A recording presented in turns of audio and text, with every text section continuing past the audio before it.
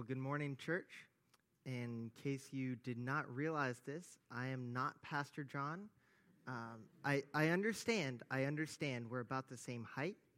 We have about the same hairline, which probably doesn't bode well because I'm a few years younger than him. And of course, we have the same booming, commanding voice with which to speak. So I understand the confusion, but I appreciate if you'd bear with me today because this is not the normal capacity in which I serve. So hang with me and give me a little bit of the grace that we'll talk a little bit about today. But while Pastor John is away at the Eastern Christian Conference, he asked if I'd speak, and I said I would not. And then he said there was no option. So here we are. So we'll be starting in Philippians 1 today. We'll start with the first slide. That's the last one.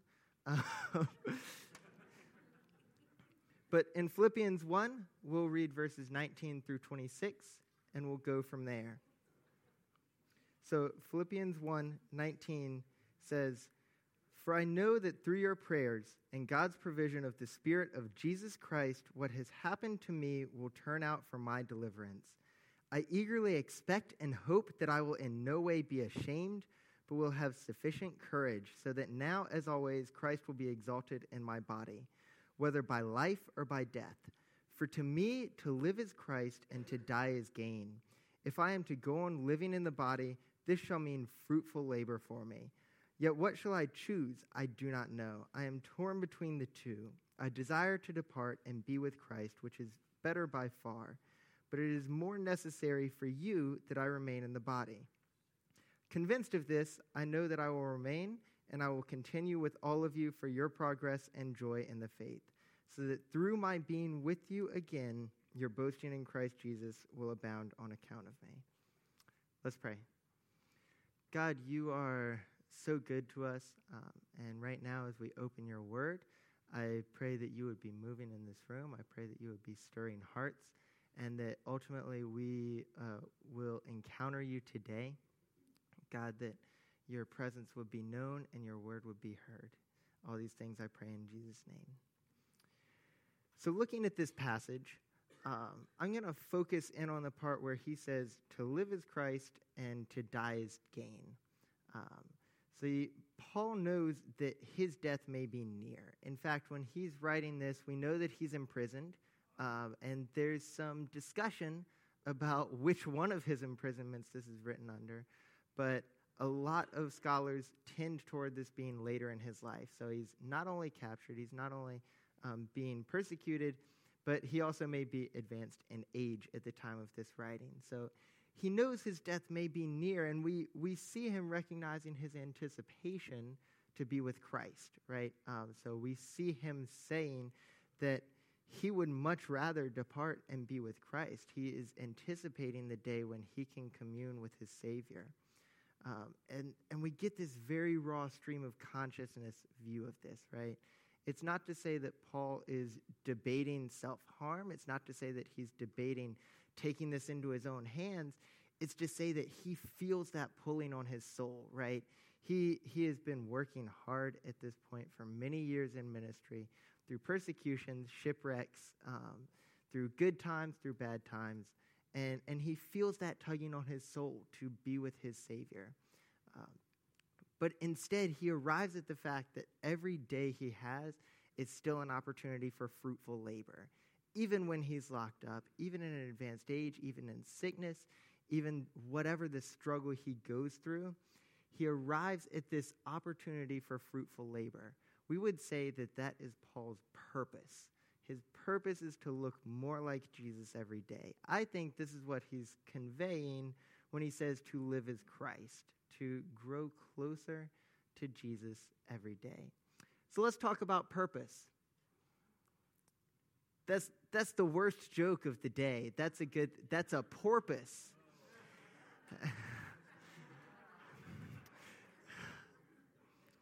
Well, that wasn't very good. So what is purpose? Purpose is the reason for which something is done or created, or the reason for which something exists. We might say, for example, that we took an action on purpose, right? We meant to do that. Pretty much we're accepting the consequences of that action. We're accepting whatever the outcome may be for that. But we're saying that, yes, we chose to take that action on purpose. This purpose is something that has been placed in us. It's something that's, I think, everyone here feels, both in their physical life as well as in their walk with Christ. We feel a purpose for working a job. We want to be fulfilled through our work that we do. We want to be fulfilled in the hobbies that we take, right? We want to be able to do hobbies like playing music or building with your hands, whatever that may be. Maybe it's gardening outside. Maybe it's not going outside, whatever that may be. We want to find purpose, and likewise, our soul cries for that purpose as well. Our soul wants a purpose to have in this life. So why do we need this purpose? Why is it called so heavily upon us? Purpose is called upon us, first of all, because we're made in the image of a purposeful God. See, our God has never been caught off guard. He's never done something accidentally. He's never been surprised by anything. Our God is a purposeful God. In fact, he created us on purpose. He created everything that we see today on purpose. It's not something that he had to react to. It's not something that he had to backpedal. Oh, that happened. What do I do now? No, our God did everything with purpose, on purpose. And we're told that we're created in his image. So this is the first way that we see that we need purpose, because we are created in the image of a purposeful God. We want to own our actions in the way that he has owned his. Secondly, we are saved through Jesus Christ. So the purpose of our soul is to be sanctified through the Holy Spirit. Once you're saved, once you've entered into a relationship with Christ, that doesn't make you any better of a person. That doesn't change who you are. But then our purpose changes. We've now had relationship with Christ. We now have relationship with Christ. Now our purpose is to be sanctified through the Holy Spirit, to walk closer to Jesus every day, to look more like him. This is what Paul is feeling as he says that to live is Christ. He wants to look more like Jesus every day. And that's exactly what sanctification is, right? The Holy Spirit is working in us. I know I don't have many good things to offer. I have become aware of that. But the Holy Spirit is able to work through us and is able to make us look more like Christ every single day as we rely on him. So how can we chase after this purpose? What can we do to chase after this purpose? And we'll look to the scriptures for this. We'll start with recognizing the goodness of Almighty God. That might be a little hard to read, but we'll read from Ephesians 2, verses 1 through 10. It says, "As for you, you were dead in your transgressions and sins, in which you used to live when you followed the ways of this world and of the ruler of the kingdom of the air, the spirit who is now at work in those who are disobedient. All of us also lived among them at one time, gratifying the cravings of our flesh and following its desires and thoughts. Like the rest, we were by nature deserving of wrath. But because of his great love for us, God, who is rich in mercy, made us alive with Christ, even when we were dead in transgressions. It is by grace you have been saved, and God raised us up with Christ and seated us with him in the heavenly realms in Christ Jesus, in order that in the coming days he might show the incomparable riches of his grace, expressed in its kindness to us in Christ Jesus. For it is by grace you have been saved through faith.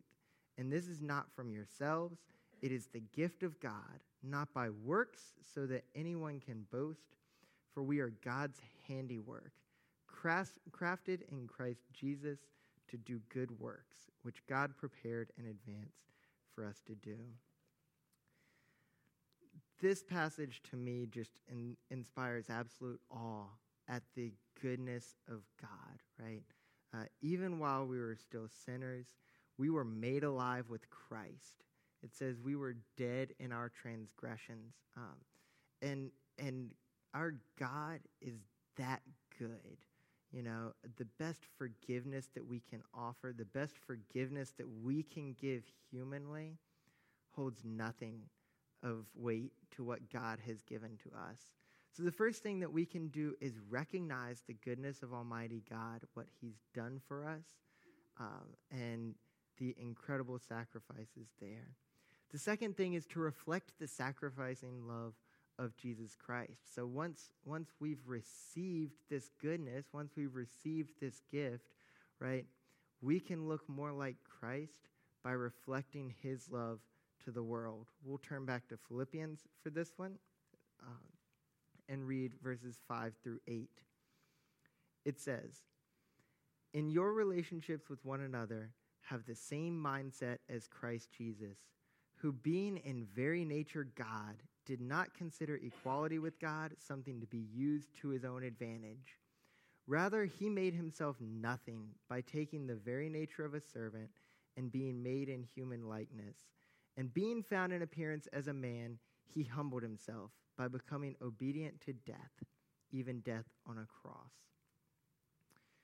So as we recognize the goodness of God, as we can begin to wrap our mind around it, and I think it's something that even we as humans can't fully comprehend, right, what he gave to us. We can't fully comprehend what an eternity separated from God might look like.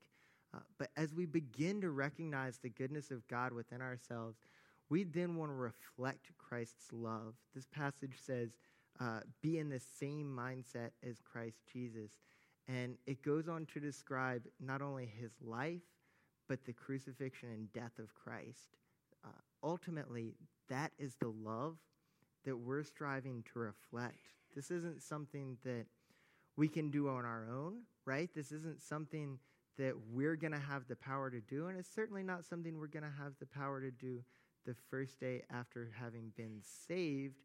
But it is something that the Holy Spirit can build within us. It is something that he is stirring within us. And I believe it's something that as believers here today, you've felt, right? You've felt the desire to help when there's hurting. We've even felt the desire to help when we can't. It's easy to look on the news and see tragedy, both here in this country and overseas. Even within this week, it's easy to look and see tragedy.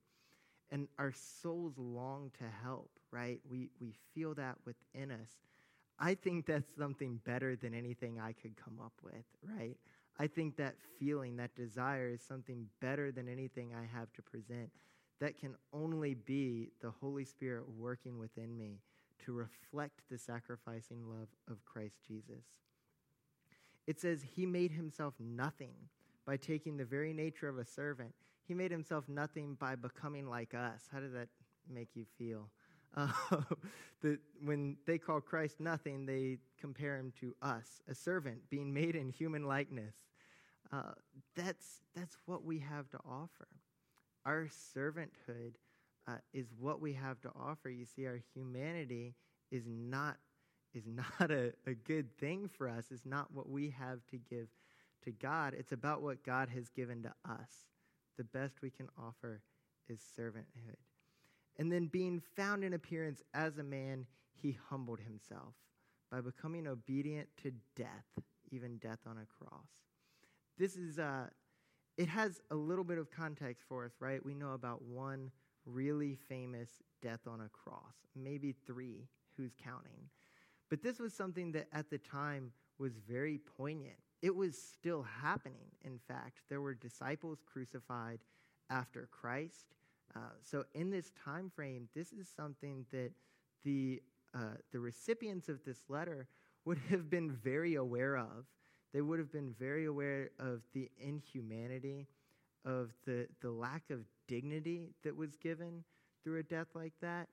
And here Paul is calling these people and calling us still today to accept that if that's our calling, if that's what God has for us, that we would be obedient even to death and even to an indignified, disgraceful, painful death.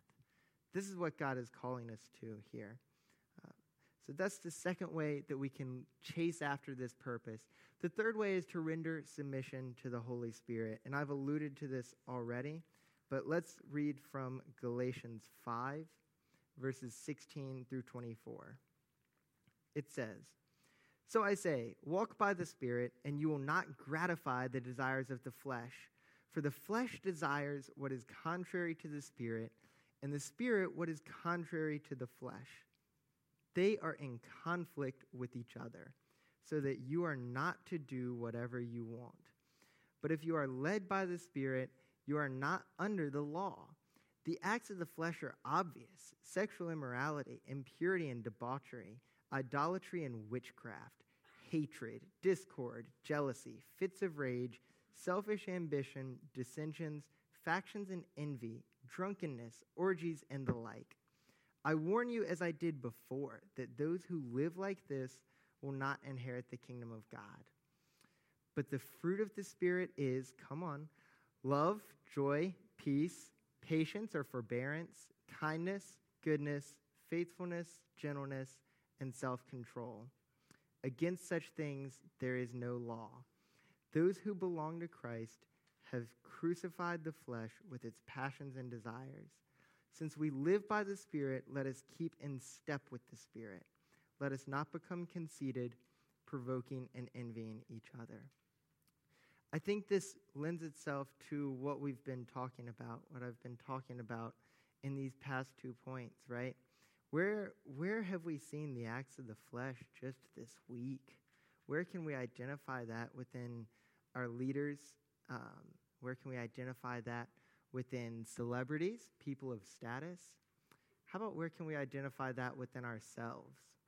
Now, careful there, because I'm not extending the invitation to identify those for the other members of the church. No, see, this is something that we have to go after within ourselves, because I could be too busy fixing someone else's problem, and I've got plenty of my own. I can underline the things on this list that have wreaked havoc in my heart, right? That have wreaked havoc in my life because of these acts of the flesh. And that's something that I have to solve with me, with God, and with accountability through others. That's not something that I have to solve for everyone sitting here today. It's not something I have to solve for anyone here individually today. This is something that you have to work out within yourself. And the Holy Spirit is pulling us from these acts. You see this next, right? The fruit of the Spirit is, and we get this list of things that is so contrary to the previous list that we couldn't possibly exist in both, right? They're so contrary to each other that to have a foot in each pond, you'd be doing a split and more, right? This is not something that is possible. We see elsewhere in the Bible that we're told you can't serve two masters, right? In that context, he's talking about money taking the place in front of God as the person that is being served. In this case, we hold it more generally, right?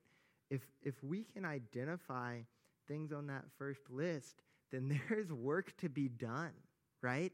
There are areas of myself to render submission to the Holy Spirit because He is making us look like love. He is making us look like Jesus. He is moving us from being described by the first list to being described by the second list. Love, joy, peace, forbearance or patience, kindness, goodness, faithfulness, gentleness, and self-control. Can we identify those things in ourselves? Can we see them in ourselves today as we sit here? And can we see those things in ourselves tomorrow when we get to work in the morning? I know it's a lot easier for me today than it is tomorrow, by far, to strive to look like this, right? To strive to submit myself to the Holy Spirit. And yet we're called to do this every day. We're called to do this in every context. And in fact, it's so much more important, right?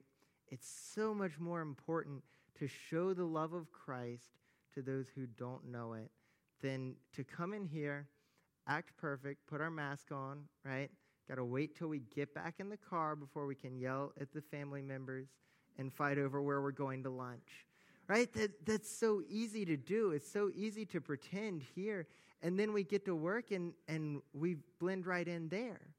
We put on the mask there, and we're acting like everyone else at work. We're acting like those who have no hope. And I believe we have hope, you know? I believe that we have hope through the Holy Spirit that's been given to us. I believe we have hope through the sacrifice of Jesus Christ. And I believe we have that hope not only in ourselves to change us, but I believe we have that hope to offer to others. Again, not condescendingly, not so we can tie a Bible to the end of a baseball bat and beat them over the head with it. That's not the goal. Do not do that. But we want to offer the incredible saving love of Christ that says, you know what? What you have to offer doesn't matter anymore. It's the purpose that I'm setting inside of you. It's the purpose that I'm setting on your soul to look more like Jesus every day. That's what's important now. Will you submit yourself to me for that? See, that's what God wants. He wants us to submit ourselves. He wants us to submit ourselves in our work week. He wants us to submit ourselves when we stub our toe and nobody's around. I know the language you people use. I'm guilty too, right? He wants to submit our hearts. We want to be purifying our hearts. That's why it affects when no one's around. It affects when we're around coworkers. It affects when we're around believers. Because if we can't be broken, if we can't be honest here among believers, then why are we still coming here? Why are we here if we can't offer up our brokenness, the story of our brokenness, and what God has done to overcome that, what God has put in its place? Because I am a broken, screwed up individual. And see, God doesn't care about that. It's what he's done. I'm looking to look more like him every single day. So with these three things, we recognize the goodness of Almighty God, the goodness of his intentional, purposeful plan to send his son down to save us. We reflect the sacrificing love of Jesus Christ. We carry that light with us. Right now, we're entering into the time of Advent, the time of waiting for our Lord's arrival through Christmas. And we can be reminded by every light in the darkness, right, that there is light coming for this darkness in the world. That light is us, though. We can't wait for Pastor John to do it. We can't wait for someone else to do it. We can't wait for the televangelist to get on a broader aired channel, right? That light is us that we're carrying. So we're reminded when we see a light in the darkness. We're reminded when we see a candle in the night. When we see Christmas lights on a house, that there's light coming for the present world. But we have to carry that. And then we render submission to the Holy Spirit. This is how we can do that. This is the way that we can carry that light. You see, again, I can't do it. The best light that I can shine is like a glow stick, right? You charge it up in the sunlight, and it does really great, and then it peters out after a while. You know, the best light I have to offer is sourced from someone else. It's sourced from somewhere else. So as we render submission to the Holy Spirit, we can offer that up to Almighty God. Now, there is one more point that's worth making as we sit here, and that's that in order to look more like Christ, we first have to have a relationship with him. And I don't know where everyone everyone's heart is within this room. I don't know where everyone is with Christ today, but I know that before we can start looking like Christ, we've first got to have a relationship with him. This is something that Bob Goff talks about in one of his books. He talks about being Jesus' stalker. He says that, well, I know a lot about Jesus, therefore we're close, right? I know the books of the Bible. I can sing both versions of the song for that one. And I know John 3:16, and I know the fruits of the Spirit. I listed them off, when we were reading them today. And he paints this picture. If I said, I know a lot about Erin, my wife. I know a lot about her. I know her favorite food, and I know her favorite color. And so, therefore, we have a strong relationship. It doesn't work like that. That's not how we build relationships through community here on earth. And it's not how we can build a relationship with Christ. Because just knowing about him, just being able to cite the facts off, to have the flashcards, isn't enough to have a relationship. It's a two-way exchange. It's, yes, reading his word and allowing that to change us. You see, since I've been married to my wife, I have changed as a person, and so has she. I think that's true of everyone here who has a spouse or family or friends. See, we change as people because we're affected by the relationships that we're a part of, right? We change as people, hopefully for the better. But in this case, with our relationship with Christ, we will be changed by the relationship that we're a part of. That's not an option. So if we're knowing things, if we're rattling off the facts, if we're going down the list, and we recognize that nothing inside of us has changed, then it's worth looking at whether we have a relationship with Christ or whether we're just stalking him. So I do want to open up the invitation today. If you don't know Christ, or if you don't have a personal relationship with him, find one of the leaders, find me, find your friend who you're here with, find somebody in the church who can speak with you about the incredible offer that God has given to us. Because I believe that it will change your life, and I believe it'll change your purpose. See, we are redirecting our purpose on purpose because of how Christ has affected us. That's all I've got for you today. Please bow your head with me and pray. God, we thank you for your incredible goodness. We thank you for the offer that you've given us through Jesus Christ. You have said that it takes nothing on our part. It is finished, God. We thank you for that goodness. We ask right now for those who are in Christ that you would give us the power and the leading to reflect the love of Christ through us to the world, to our circles of influence, God, to those that we come within 3 feet of, God, that we could show them your love, that we can show them the sacrifice that you made for us by reflecting that to others. And we pray that for each of our hearts, we would render ourselves submissive to the Holy Spirit, God, that you would be working through us in our lives, that you would be working in our hearts, that ultimately it would be all you, God, because what we have to offer isn't enough, God. So let us be used by you. And right now, I pray for the unsaved in this room, perhaps, but in the world around us that we encounter. May we be lights to them. May we show your love to them. And ultimately, may you be working in their hearts for your good, God. We love you. We thank you. And we pray all these things in Jesus' name. Please feel free to stand and worship with us as we do one more song.